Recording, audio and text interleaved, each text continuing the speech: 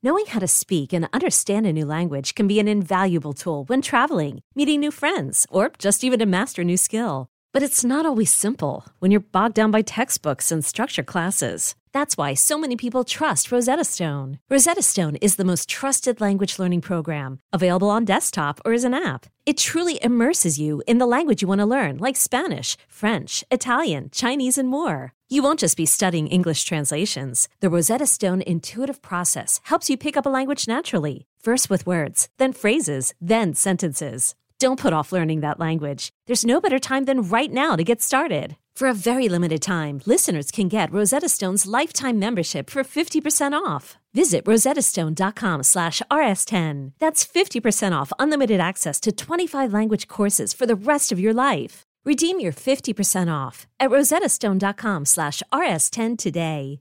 Hiring for your small business? If you're not looking for professionals on LinkedIn, you're looking in the wrong place. That's like looking for your car keys in a fish tank.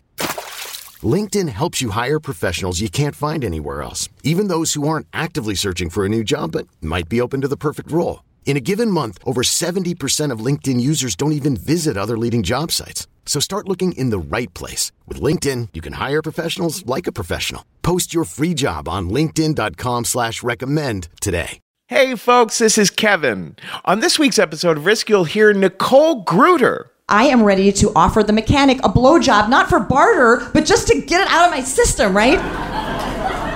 That and more. But before that, I want to talk about one of our new sponsors, and this is my new favorite online store. I have had a fabulous personal experience with Thrive Market.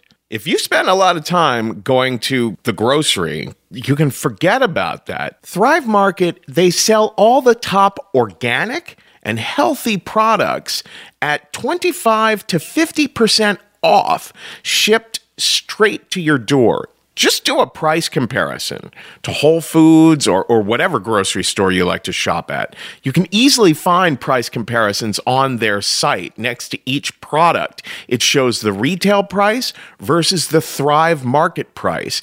And the savings, it's striking. They cut out the middleman and they work directly with the brand, so they pass all the savings on to their members.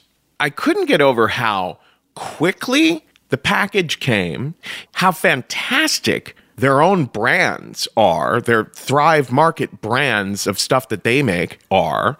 It's just top notch. I got myself some Lara bars, some apple cider vinegar, some nuts and seeds.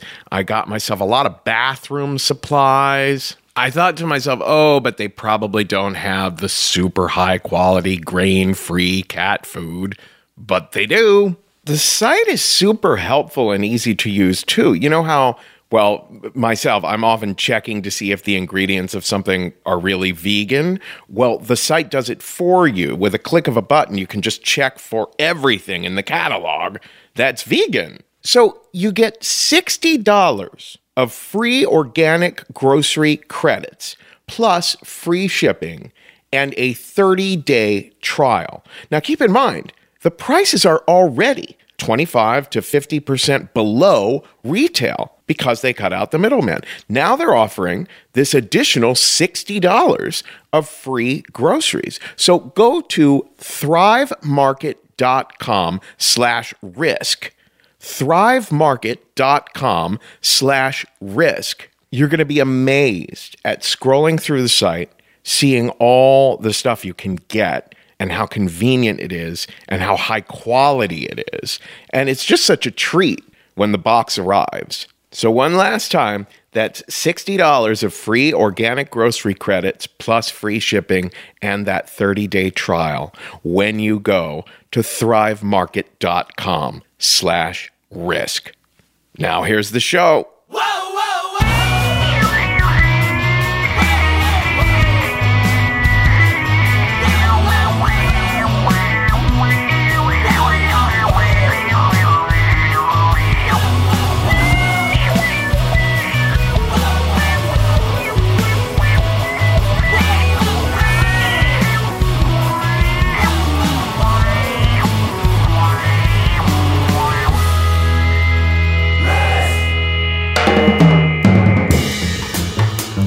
Hello, kids. This is Risk, the show where people tell true stories they never thought they'd dare to share. I'm Kevin Allison, and this is Jamie Branch behind me now.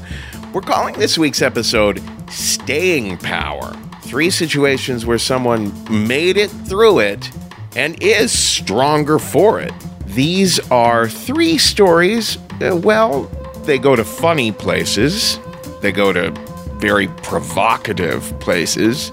The last one is painful. The last one is one of those stories that took a hell of a lot of courage and generosity to share with us. So we're starting the year back in form.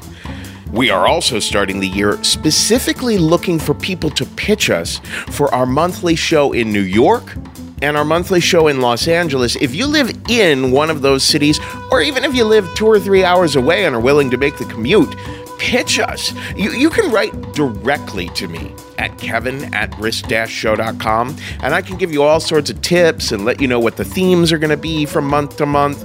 But no, New York and Los Angeles, pitch us your stories. You can also find plenty of information on the submissions page at risk-show.com. Lots of great tips on how to pitch us there. New York and LA, we want to hear your stories.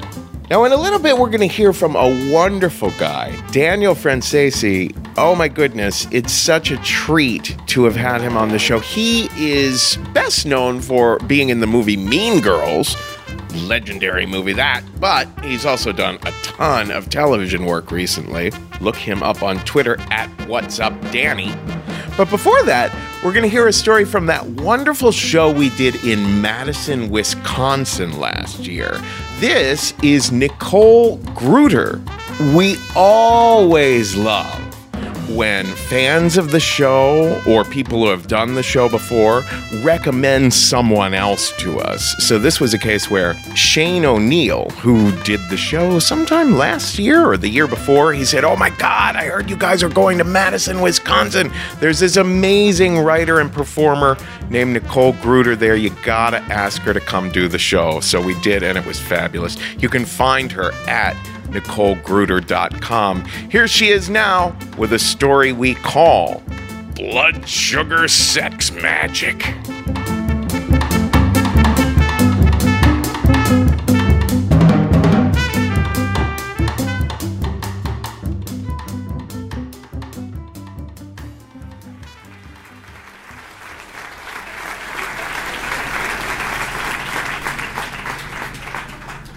I'm driving into Grants Pass, Oregon one night, and I have 2 missions.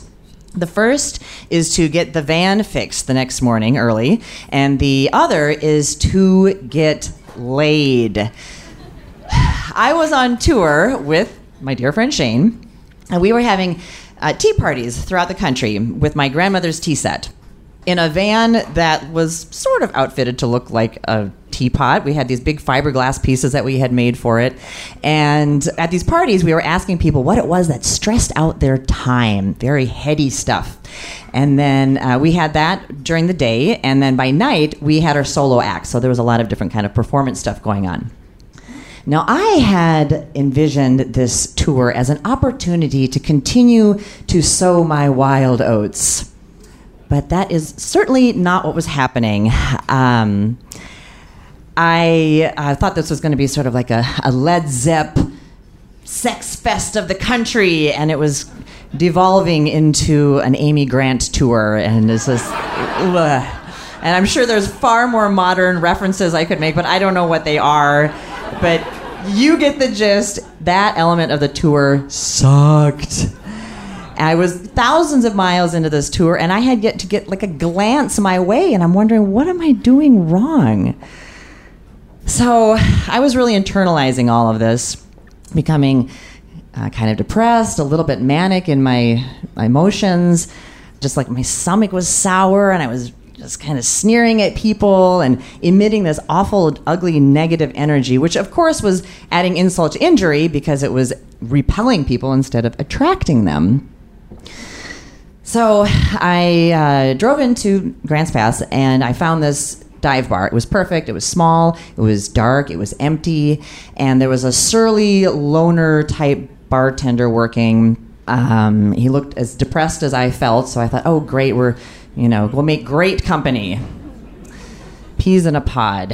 And he was tall, barrel-chested, salt and pepper hair. And I thought, oh, good, he's a little bit older. Maybe if he hasn't seen much action lately, he'll just maybe gobble me up, with the likes of me, poor old me. And so I saddle up to the bar, and after a few drinks, I say, hey, you want to come to my hotel when you're done with the bar? And he was a man of very few words, and he says, sure. Great, it's a date. So whatever, I didn't care, it'll do. So I go back to the hotel and I try to kind of sexy it up a little. I had a red scarf that I put over the fluorescent floor lamp and put on this slip that I had brought with me just for this very occasion. So everything was turning out just wonderfully.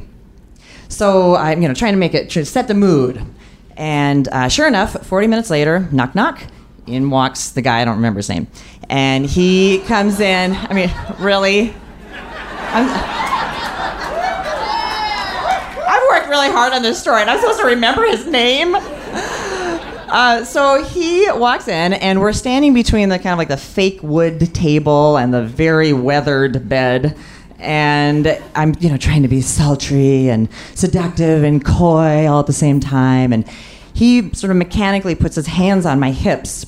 I'm thinking, oh, he's just nervous. He's not really getting into this. And so I start unbuttoning his shirt, and still not a lot going on. So I bring him over to the bed, which was, like 4 inches away. And I straddle him, and I start kissing his neck and his collarbone and his chest and his stomach. And I'm running my hand underneath his undershirt and playing with his chest hair. And I'm getting closer to his belt, and I'm licking his stomach and licking across his belt line. And I'm grazing up his thigh. And I'm not really feeling much of a hard-on going on, so I'm thinking, oh, whatever. He's a little older. It takes a while. It's fine. It's fine. And I'm playing with his belt buckle, and I look up at him to give him, that look. Like, ooh, this is going to get serious now. Yeah. He is looking at the wall, at the floor, at the door, anywhere but into my eyes, which is what one would expect at this juncture. So I'm thinking, this is not good. This is really not good. Why is this happening? And how is this happening? And I started to feel really panicked. And I felt like just like that drowning victim in a movie where you're reaching up for the person that's supposed to be saving you, and they're just drifting farther away, and the waters are getting more and more murky. And then the scene ends because the person drowns. And I asked him what I thought to be a rhetorical question. I was like, is everything okay? And he just looks at the door and says, I should get going. I have to go fishing at 4 a.m. Yeah, so I was like, wow, fishing. You have a dripping hot, wet pussy dangling over you right now, and you're thinking about fishing? I was like, and it was already so late. I asked him, I said, why did you bother coming here tonight? And he just looks through me and says, sorry. And he gets up and he walks out the door, and I am sitting on the edge of the bed, still in that slip, feeling totally pathetic. And I get up and I lock the door behind him, and my back hits the door, and I slide to the ground, and my head goes into my hands, and I'm just dumbfounded. I could not believe what had just happened. It was so close. And I just felt numb. So I sat there for a while, and I got up, and then really the saddest part was when I took that red scarf off of that lamp, because I was trying so hard. And I put on normal pajamas, and I went to bed. So the next day, I get up and I bring the van to the mechanic. At this point, I am so stir crazy, I am ready to offer the mechanic a blowjob, not for barter, but just to get it out of my system, right? And I'm kind of scoping out where the break room is, and the logistics of the whole place. And I'm like, oh my God, Nicole, just chill out. Just, maybe this will happen, maybe it won't. Just he's got all afternoon or all day to work on this van. Maybe it'll happen, maybe it won't. So I go to the restaurant next door, I get settled in, pull out my laptop, and I start emailing Shane, who is back at this commune in the mountains of Oregon, where we had settled in a few nights before. Now, this commune was teeming with men. Teeming with gay men! So another strikeout for Nicole. In the meantime, Shane had signed up for the Grindr app, which was brand new then, and that is a gay male pickup site, if you all don't know that. So good for Shane. And I write to him, I say what had happened, with how much the van was going to cost, what happened the night before, and he's like, wow, sorry about what happened with your homeboy. I was like, Shane, I am really needing to be touched by a man. And then I thought, oh my God, he's thinking I'm asking this of him. And I thought, oh, no. But he knew better. So I don't hear back from him for a while. And in the meantime, I'm just like, I hate the world. Everybody's coming into the restaurant and just, everybody just disgusted me. And I'm, doing email stuff, all mad at the world.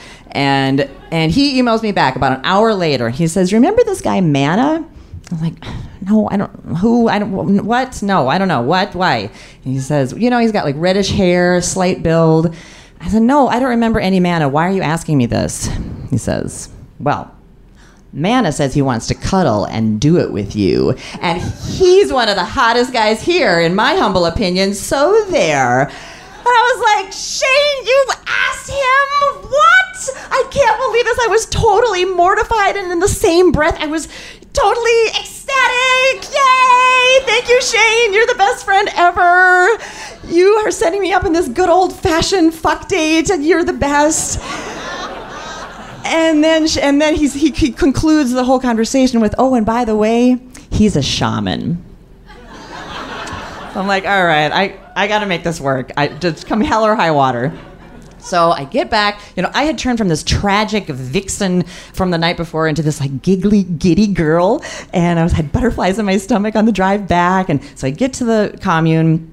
And I get out, and I really don't know what this guy looks like. I'm a vague description. And so I'm talking to Shane when I get back and looking around, is it him? Is it him? And then Shane nudges me. He says, look, that's Manna. And I look up, and I see this guy, indeed, with a reddish beard and a slight frame.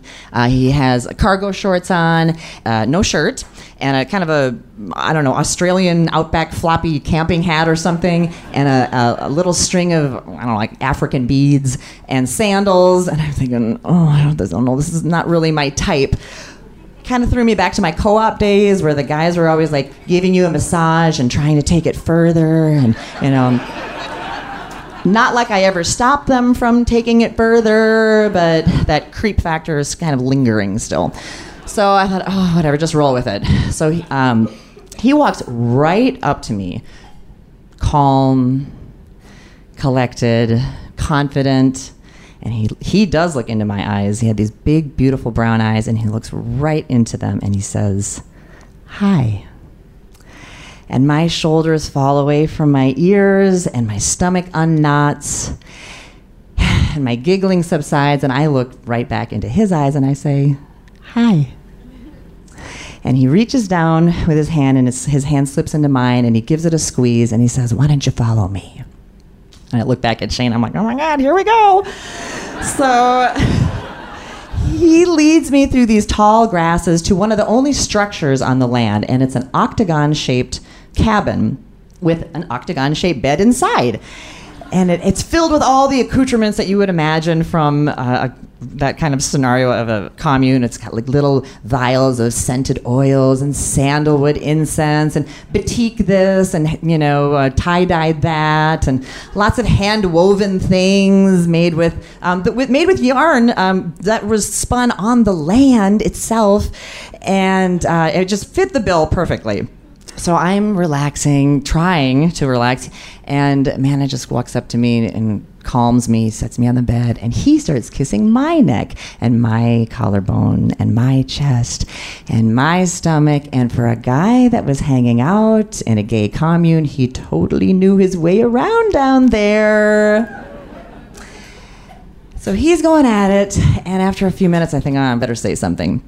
I said, Manna, it takes me a really, really long time to come with somebody the first time I'm with them. I don't know what it is, but that's how I'm wired. And he stops, and he gently sort of squeezes my thighs. He pops his head up, and he looks at me with these eyes just filled with love. I don't know how else to say it. And he says, Nicole, I have got all day long.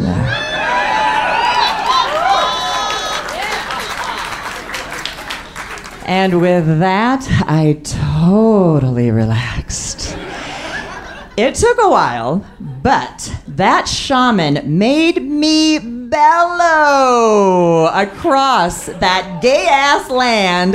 Those pine trees had never heard a straight girl sing like that. So, and I don't even remember all the gritty parts of us fucking and sucking and all of that. But what I do remember is that the wood grain from the furniture started to pop, and the sun that was streaming in through the windows was like a movie effect of this sparkling going on, and the fabric underneath my hands on the bed was becoming so much softer.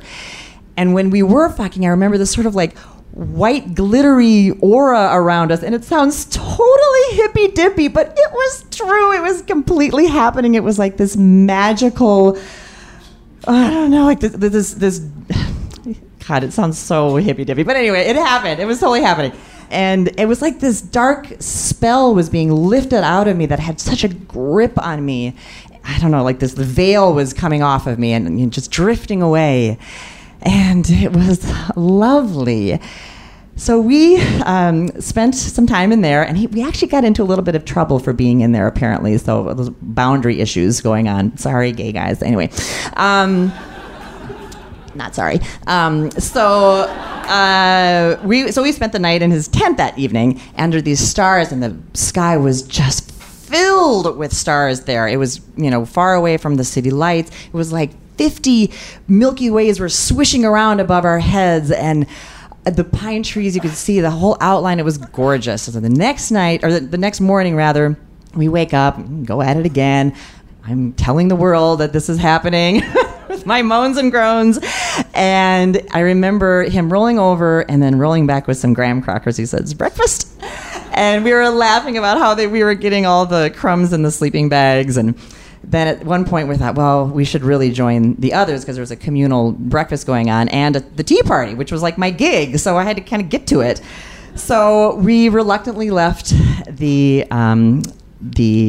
tent and went down to greet all the other people who were grinning ear to ear at us because sound travels through the mountains. And we sat down to one of the loveliest tea parties of the whole tour. And I just have to say thank you, Manna, for all your love. It really meant the world to me. So, thanks.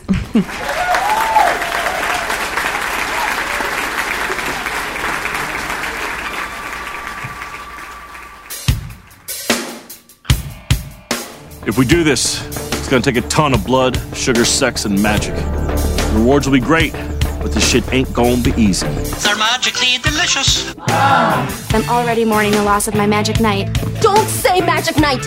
It's a cliche! I mean, explain to me why sex is considered magic. What happened to sex just being magical and being this amazing expression of how much you love someone? I've got the magic in you.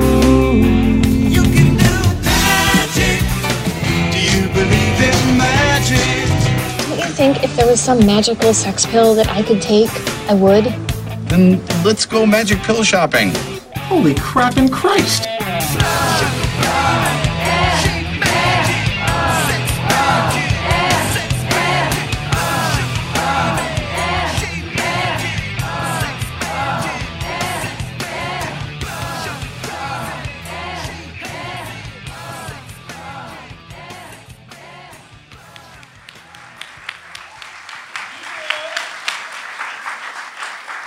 So, faith, right? My first experience with faith has to be when I was a young lad of like 2 or 3.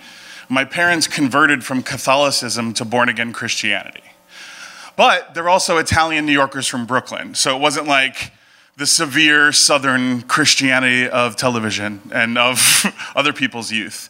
For me, though, it was a big change because my parents were, my dad's dad was an immigrant from Italy, and it was a big deal that they changed from Catholicism to Christianity. I was supposed to be named Antonio after him, but because when they changed religions, my grandparents stopped speaking to them, they named me Daniel, which means God is my judge, without a middle name. I think my middle name was just like a middle finger. But I grew up my whole life being taught that God was my judge. He's the only person that could judge me.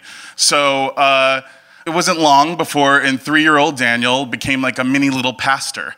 I was told stories about this, how an old lady during a volleyball game at a church picnic got hit in the head with a volleyball and fell down, and I walked up to her and I'm like, "You're healed in the name of Jesus!" Like, and only like 3. And this one I actually remember.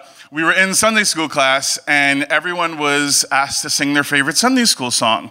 So one kid got up and was like, "This little light of mine, I'm gonna let it shine." Then it would go on, and someone would be like, "This is the day, this is the day." And then it got to me, and I was like, "Let's get physical, physical. Come on and get physical. Let me hear your body talk." So, surprise, I was a little baby gay. My mom got a talking to about that one. But even though I was gay, I still kept God in my life. It was weird. It was like these two parallel lives when I was growing up. In middle school, bless you. No. In middle school, I could still remember every time somebody asked me, "Are you gay?" And like how my ears would get hot and I would get like nauseous that I was found out before I even knew. And, you know, "Why are you walking like you have a stick in your butt?" "Because I want one in there, okay?" Essentially. I kind of buried myself into my religion. I was president of the drama club at the same time I was president of my youth group.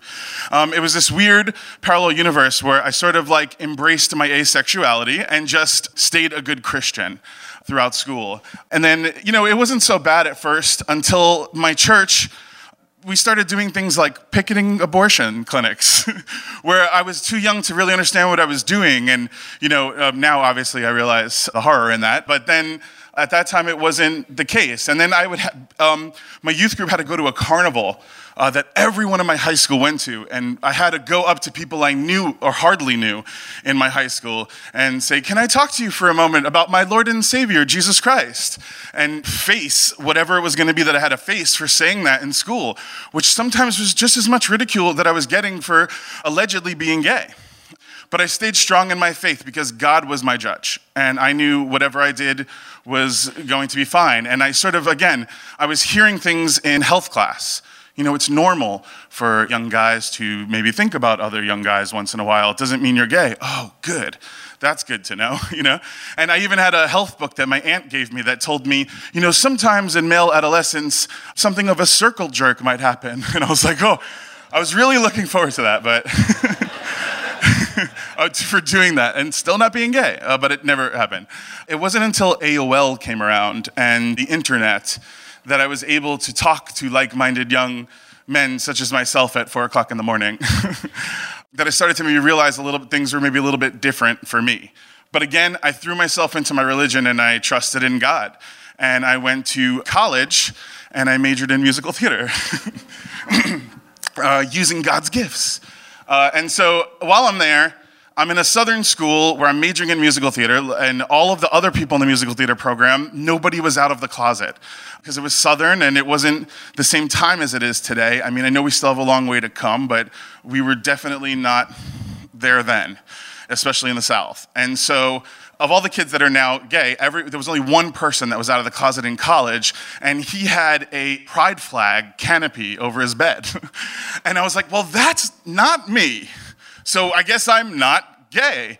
But the more that I was away from college and I was away from my parents, I was also sort of slightly away from God. I mean, I prayed and I kept God close to me in that way, but I wasn't going to church or active in any sort of like youth group or anything like that. And until my voice teacher said to me, we need some more baritones in the chorus at my church. So I was like, oh, okay. They're like, we'll pay you $50 a week. If you'll come, we just need some more voices. So I was like, all right, I'll try that. And I told my grandmother about it, who's my prayer warrior and like the most religious person in my family. I told her, like, really proud, like, I'm singing in this church choir and they're paying me. She goes, you'll go to church for $50, but you won't go for God. And I was like, she's right. So I quit the choir, but I didn't necessarily go back to church. Through college, I had a couple of experimental phases. In the 90s, it was sort of acceptable to be bi-curious. Like, that was like a really cool thing that was happening, especially in the raver community. And armed with my AOL handle, Raver96, I went out to raves and, occasionally, would dance with a guy or something like that. Very simple, still sort of feeling like different kind of energy.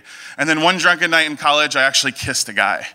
And it was rougher than being soft, and it felt kind of right. And despite my still chasing him around to try to do it again after that crazy drunken night, he got a girlfriend, and I went back into the closet.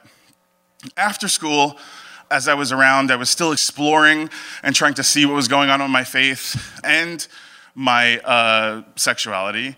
I worked at this restaurant, and I got a girlfriend. And now I'm at 21, and I've got this girlfriend that was working at my restaurant that wanted to date me.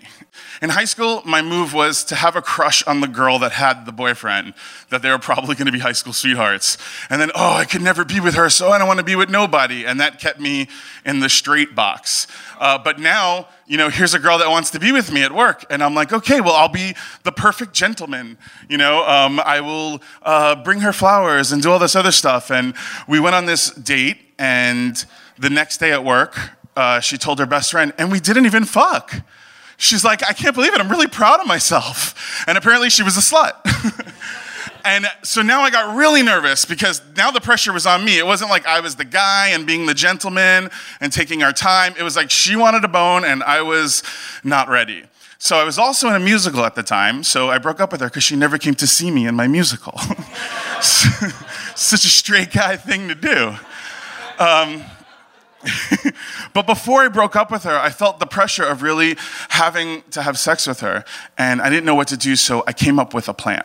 I approached my prayer warrior grandmother, who to this day is still one of my best friends, and I said to her, how do I approach this subject? And finally I got the courage to speak to her about it, and I said, I have a big favor, and I don't know how to approach this with you.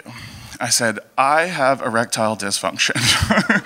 And my plan was to get my Poppy's Viagra. And then if I got my Poppy's Viagra, then I was going to be able to force myself to have sex with my girlfriend and remain straight. This was my plan. Obviously, horrible plan.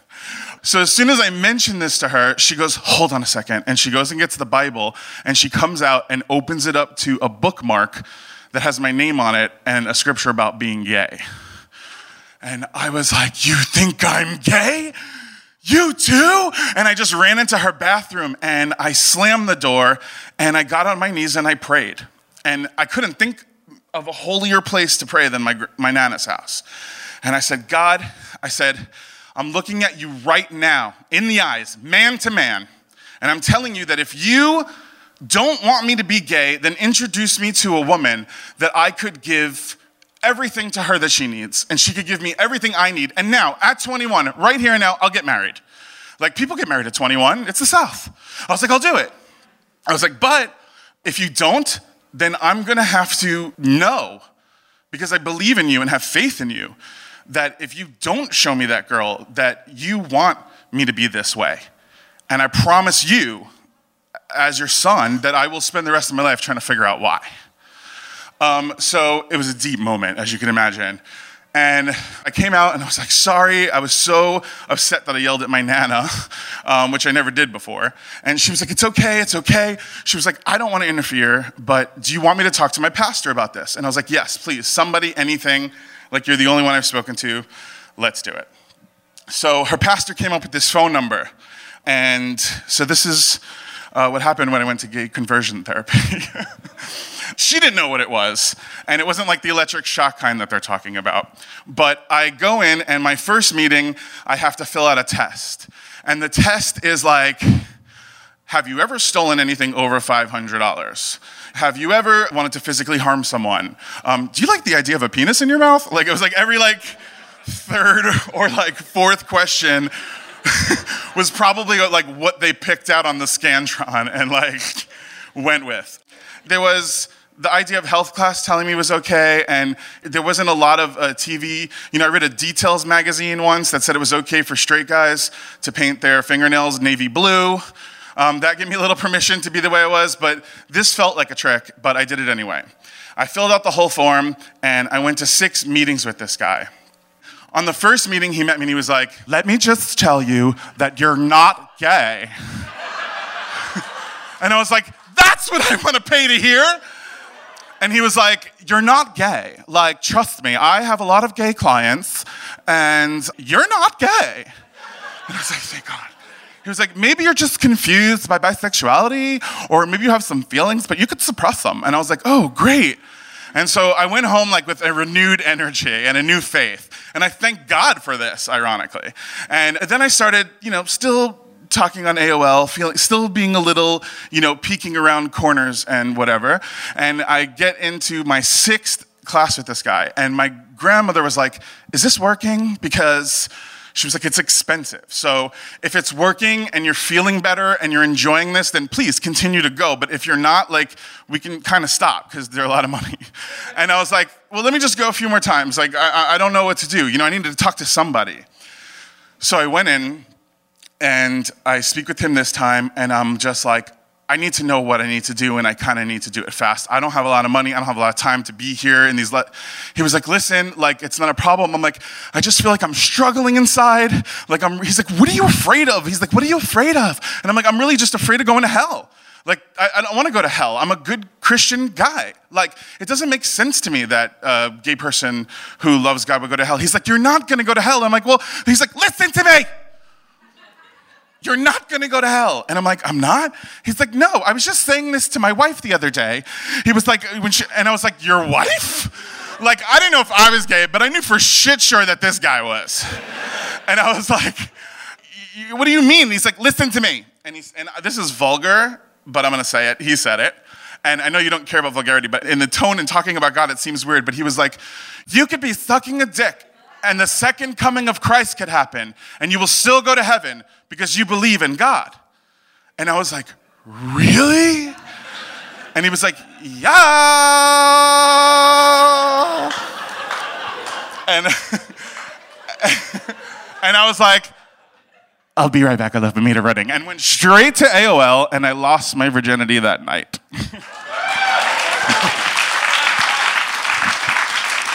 Yes, it's worth some applause. It was to a stranger. It was calculated. It was a test. It wasn't something that was emotional. I wanted to find someone I wasn't attracted to, which is sad, I think. And I wanted to find someone who I wasn't attracted to because I didn't want to find someone I like and screw it up if I didn't know what I was doing. And I did it, and it felt good physically, but not spiritually. I still felt like there needed to be some sort of connection with God and love, because that's the way I know love to be. So it didn't work out for me. And through a series of mishaps, I was like, maybe I'm not even gay. And I went back into this vortex of the closet. And I started just going back to being bisexual. And then I had a moment where I moved to New York City, which is if you're gay, it's like being hungry and living in a buffet. There's gay men everywhere. I moved to New York City, and I was working as a bouncer, and this girl came on to me and asked me out. And I said, sure. And I remember being out with her and being in Union Square after our date and making out and, breaking away from the kiss and being like, why the hell am I doing this? I was like, nobody's watching me. Nobody cares. I was like, I think I'm actually gay. And I had this realization moment, but still wasn't comfortable enough. I actually legit came out of the closet in 2014. So thank you. But after I came out, I started to look for where's God in this equation still. I was still having a bit of that issue. And then I was working on this movie in New Orleans, and I met this crazy woman / maybe possibly an angel or whatever in a parking lot of a Walmart, which is where all the angels hang out. And she defined enlightenment for me in a weird way. She was talking to my friend in the parking lot, and she's like, blah, blah, blah, and he's like, blah, blah, blah. She was drunk or whatever, I don't know. And then she came around his car and got to my car, and she was like, you know what I'm talking about? And I'm like, no, I don't, laughing with my friends. And she's like, I'm talking about God. And I was like, well, yeah, I do know what you're talking about, because the one thing I'll never do is deny that I believe in God. That's the one thing that I can't do. I've been put in situations before, and that's just personally something I'll never do. So I was just like, yeah, I do believe in God. And she was like, God's like a new car. And I was like, you lost me again. And she's like, no. Did you ever get a new car? Like in any one round of applause, you got a new car, like, right? Before you've had a new car, right? So she's like, before you get your new car, you don't really notice it that much before. And then you get your car, and then when you're driving on the street, you go, oh, there's my car in red. And oh, that person's got my car too. And oh, look, there's my car with the hatchback or whatever. You're enlightened to the fact that the car exists. So God's like that. Like once you have God, you see him in everything and everywhere. And I started to really think about it and look for God. I was newly single, and I was trying to find a way that I could find God in my life and equate it to love. And so I was like, well, maybe God, was on AOL and allowed me to open up and speak to people, and perhaps God was in the details telling me that it's okay to paint my nails. Or God was in the conversion therapy, which came from the pastor and my grandmother, which was a way for me to figure out that it was okay to be gay in an odd way. So I really started keeping my eyes open and looking everywhere. And, I'm still gay and I'm still Christian, but now I'm engaged. And thank you. And we talked about God on our first date. And it was one of those things that just made me go, oh, sometimes when you have faith, God is in love, even in gay love. And you just have to have faith to find it. So, God bless.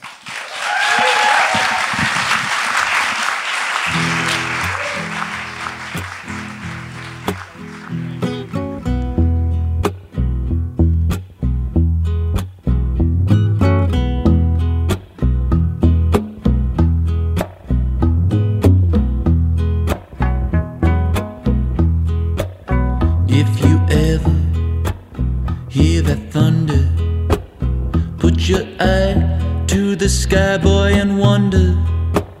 Maybe there's a kingdom above the weather. Oh, and whether you're gonna get on in is up to him.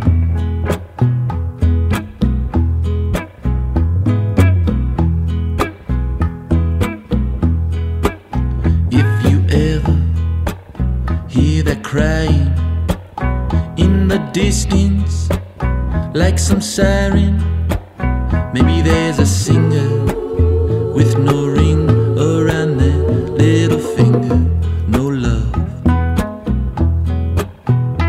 And if I lose my voice, or if I have no choice but to go quiet, won't you sing for me a melody into the night air? And if I die too young, or if the wolf he comes, fee-fi-fo-fum. And if I die too young, or if the locust come, well then run, run, run, free. This is Risk. This is Kevin Morby behind me now, and we just heard from Daniel Francesi. You can find him on Twitter at What's Up Danny. Before that, we heard a little interstitial from our episode editor, Jeff Barr. And now I want to let you guys know that the time has finally come that you can pre-order the Risk book. Now, the book itself won't be coming out till next summer, but it means the world to us if you pre-order it. Because if you pre-order it, the chances of it getting on the New York Times list in the first week or two that it's out will be, it'll be a possibility if we get people pre-ordering it. So it's a big, big, big deal to have as many of our fans as possible to be pre-ordering copies for themselves, for their families, for their friends. It's going to be, I don't know how many stories quite yet, because we're going through this enormous treasure trove of stories, still narrowing things down as I speak. It has been such a moving, extraordinary process, revisiting so many of these stories, having absolutely brand new ones come into the mix that have never been heard on the podcast before.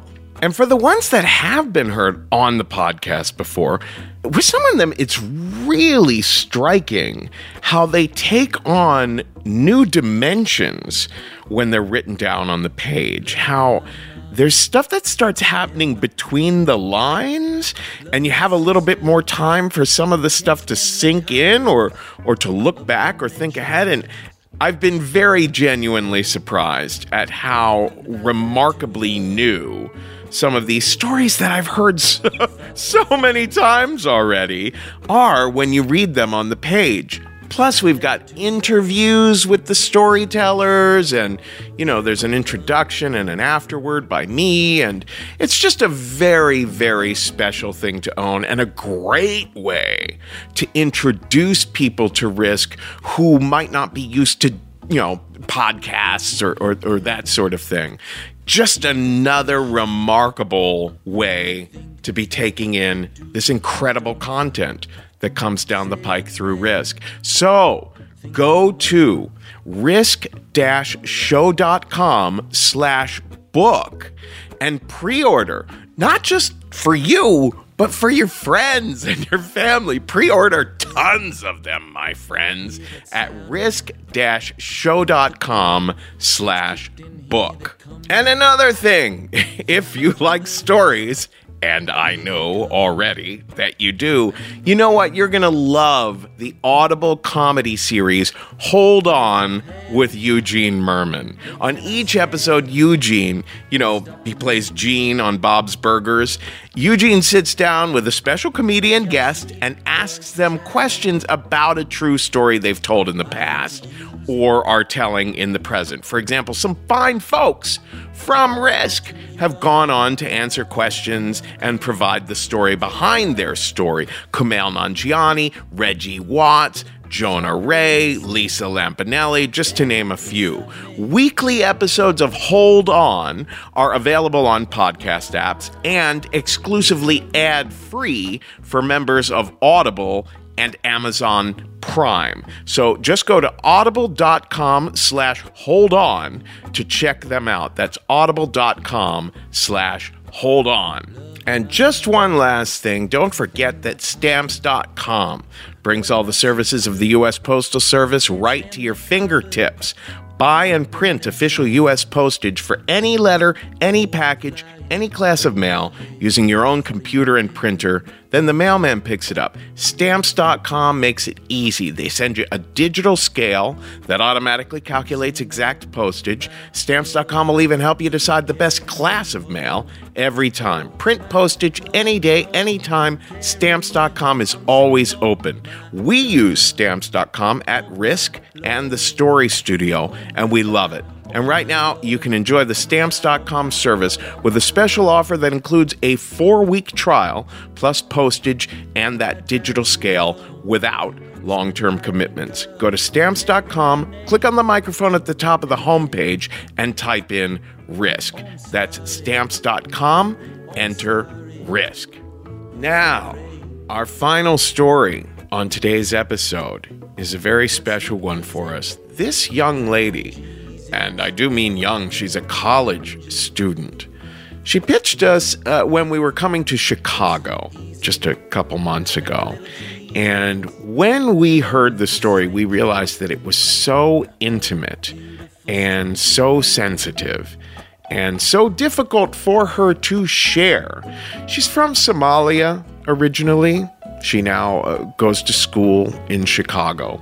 And she wanted to share about something pretty traumatic and painful that happened to her in her childhood. And it was quite moving the way that she shared this with me. She, had never done anything at all like this. No background in storytelling or anything like that. When a person comes to us like that, they have to battle against shyness and just the unusualness of saying out loud stuff that you're not used to saying out loud. So, without further ado, here she is now. This is Muna with a story we call The Day Everything Changed. Carry onward like some strong but beautiful stranger. Oh, beautiful stranger.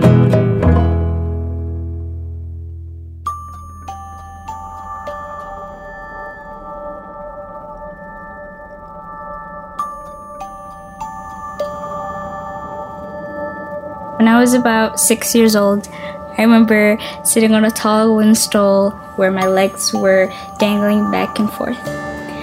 I was sitting in an unfamiliar house where the yard smelled like rotten fish and musty mud.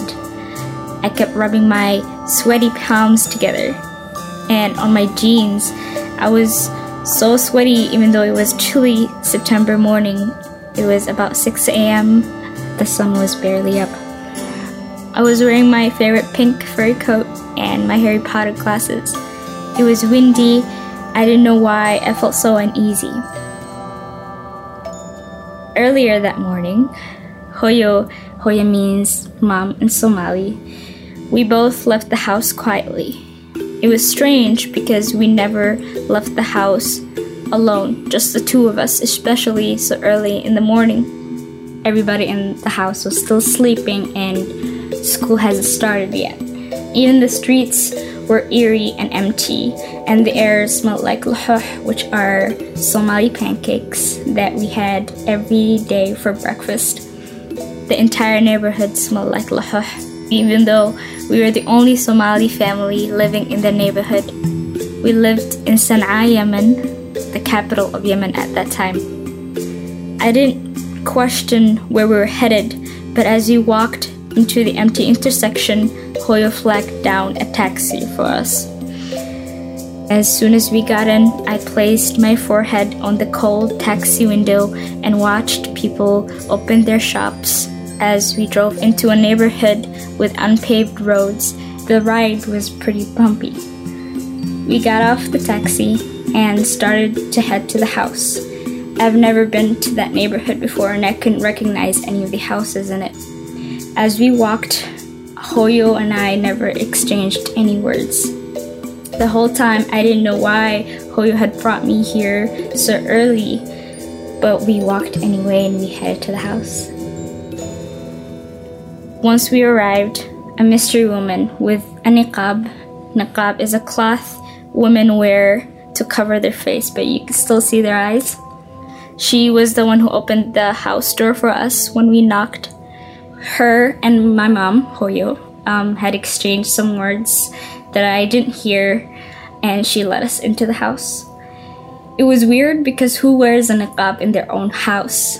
It felt like she was hiding something in a way. But I, of course, didn't question it. I just went along because Hoyo was there and, everything should be safe. We should be okay. I trusted her. So Hoyo tells me when we enter the house to go sit on a stool and to wait for her. So she walks away with the mystery woman and they walk into a corner and they start talking. I couldn't hear them, so I was just nervous sitting on that stool. In hindsight, now I know that they were negotiating on what type I'll be getting and how much Hoyo would be paying for it. I just sat there and watched the light pink and blue colored sky as the sun started to rise, waiting for Hoyo to come back.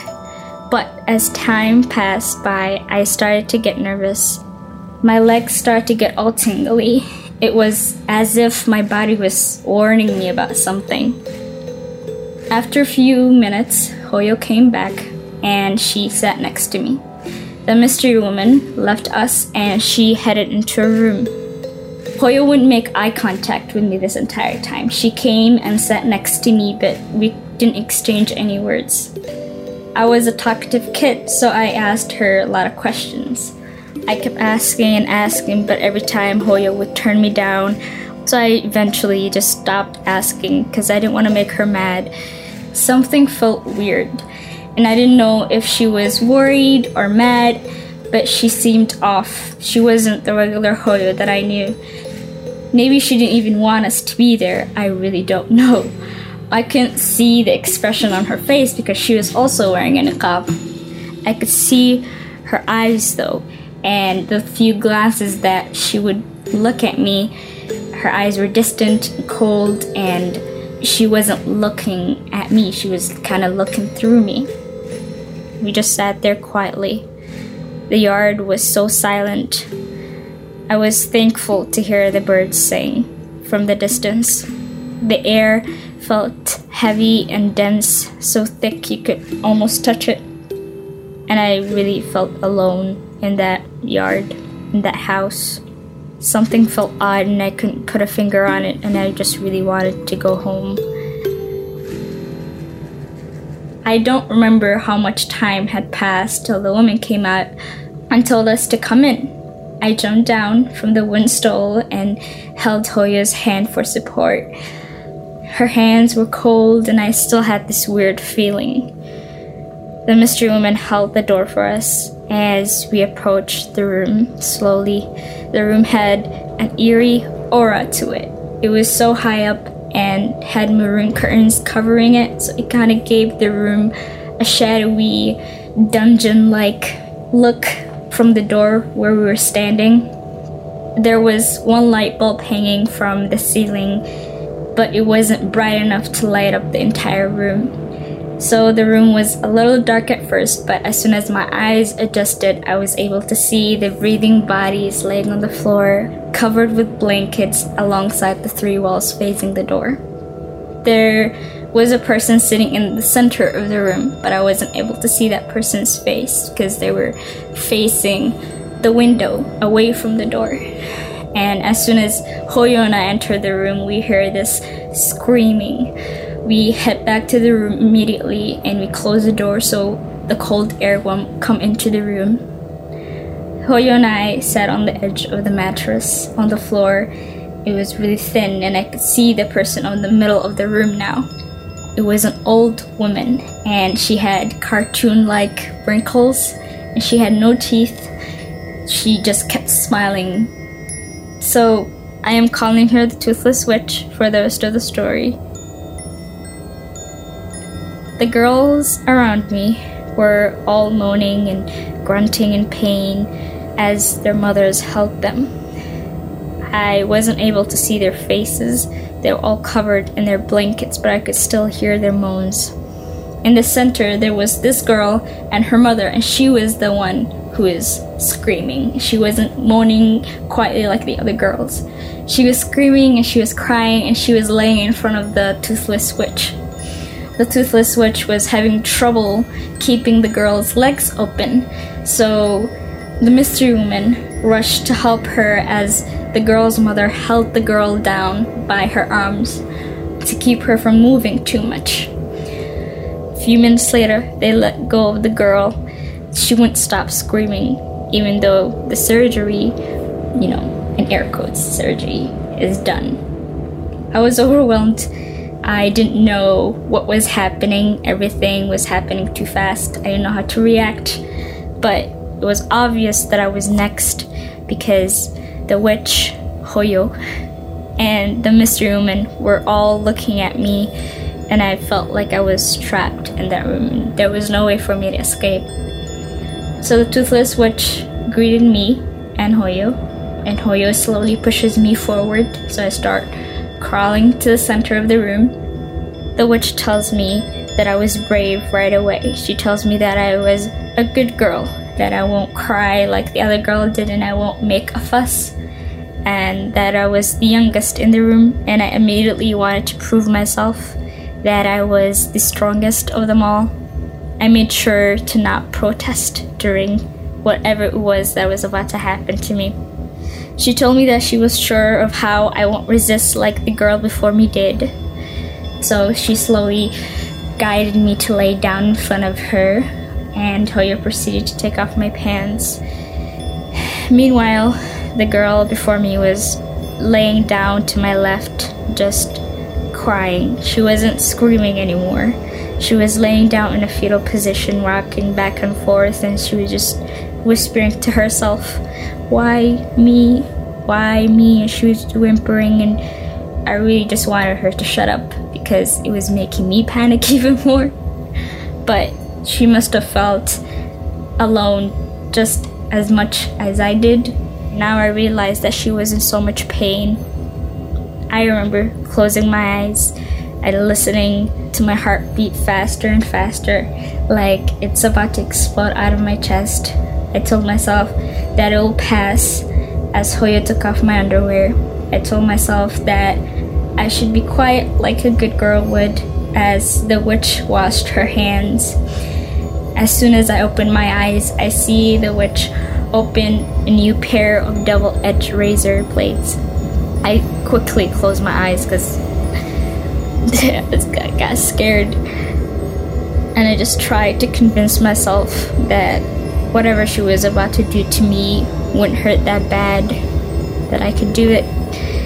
I heard her say, "Relax, sweetie, this medicine makes you numb." And she waved a black bottle with the yellow cap in my face, and she said, "You won't feel a thing." And she spread my legs open more firmly now and proceeded to do whatever she did. I don't really remember anything after that. Of course, there was some blood on my underwear when I got home, and I experienced some pain for a few days. At least the witch was right about one thing, which is the numbing part, because emotionally I never felt anything after that. I was left forever numb. It was never explained to me why. I never understood what that whole morning was about. It was as if it never happened when I got home. Hoyo and I never had a discussion about it, but I wasn't the talkative little girl anymore. I'm not angry at Hoyo for taking me there that morning. I understand why she did it, but I am angry at the Toothless Witch, because if you cut girls' genitalia for a living, the least you could do is make sure that your hands are not icy cold. The whole experience left me with some trauma that manifested itself into numbness, unhealthy fascination with death at a very young age, and not being able to process emotions. I mean, I can't cry when I tell this story because I'm still so detached from that experience. So, a few years forward, my family and I moved to the US when I was about 13 years old. I wasn't the only Somali girl in a class full of Arab kids anymore. Instead, I became the only black girl with a hijab, which is a headscarf, in a class full of white kids. The US was totally different from what I was used to, and it was a culture shock for me. After I got adjusted to our new lifestyle and took sex ed for the first time, I realized that female genital mutilation, female genital cutting is not a thing here. It's not normal. I became ashamed and never shared it with anyone. I became angry and used that anger to research and learn what it was. Now I know that it doesn't define me. I learned that it is a tradition that only inflicts harm on young girls' bodies and exists to restrict their sexuality. And I know there are some girls who have been through it, who feel ashamed of who they are and their bodies because they went through this surgery. I want to reach out to those girls who went through it as well, just to tell them that they're not alone. Female genital mutilation is a tradition that needs to go away because it only inflicts harm on young girls' bodies. It's a tradition that just makes them feel less of who they are, makes them hide their identity, and doesn't empower them at all. That's why it needs to go away. And I do love being Somali. I love my culture, just this tradition that I hate. And I'll do anything in my power that it won't happen to another girl. Not on my watch.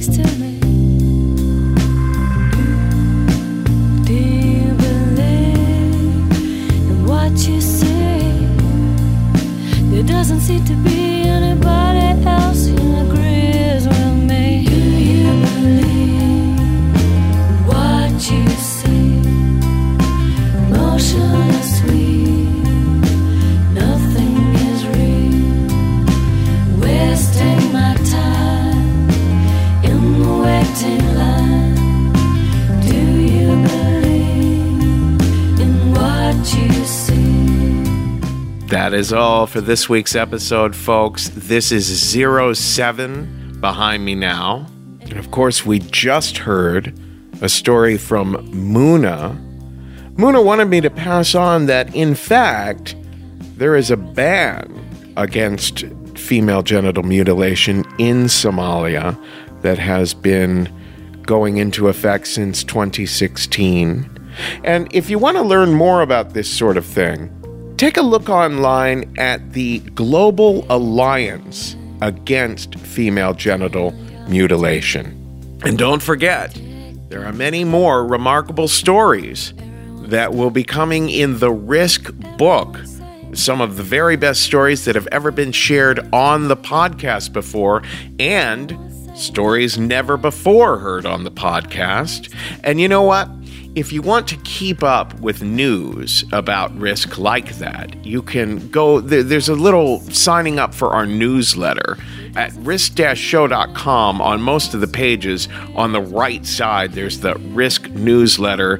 Put your email address in there and you press sign up, and that'll get you the emails about all of our live shows and the book pre-order. The way the book pre-order works is you go to risk-show.com/book.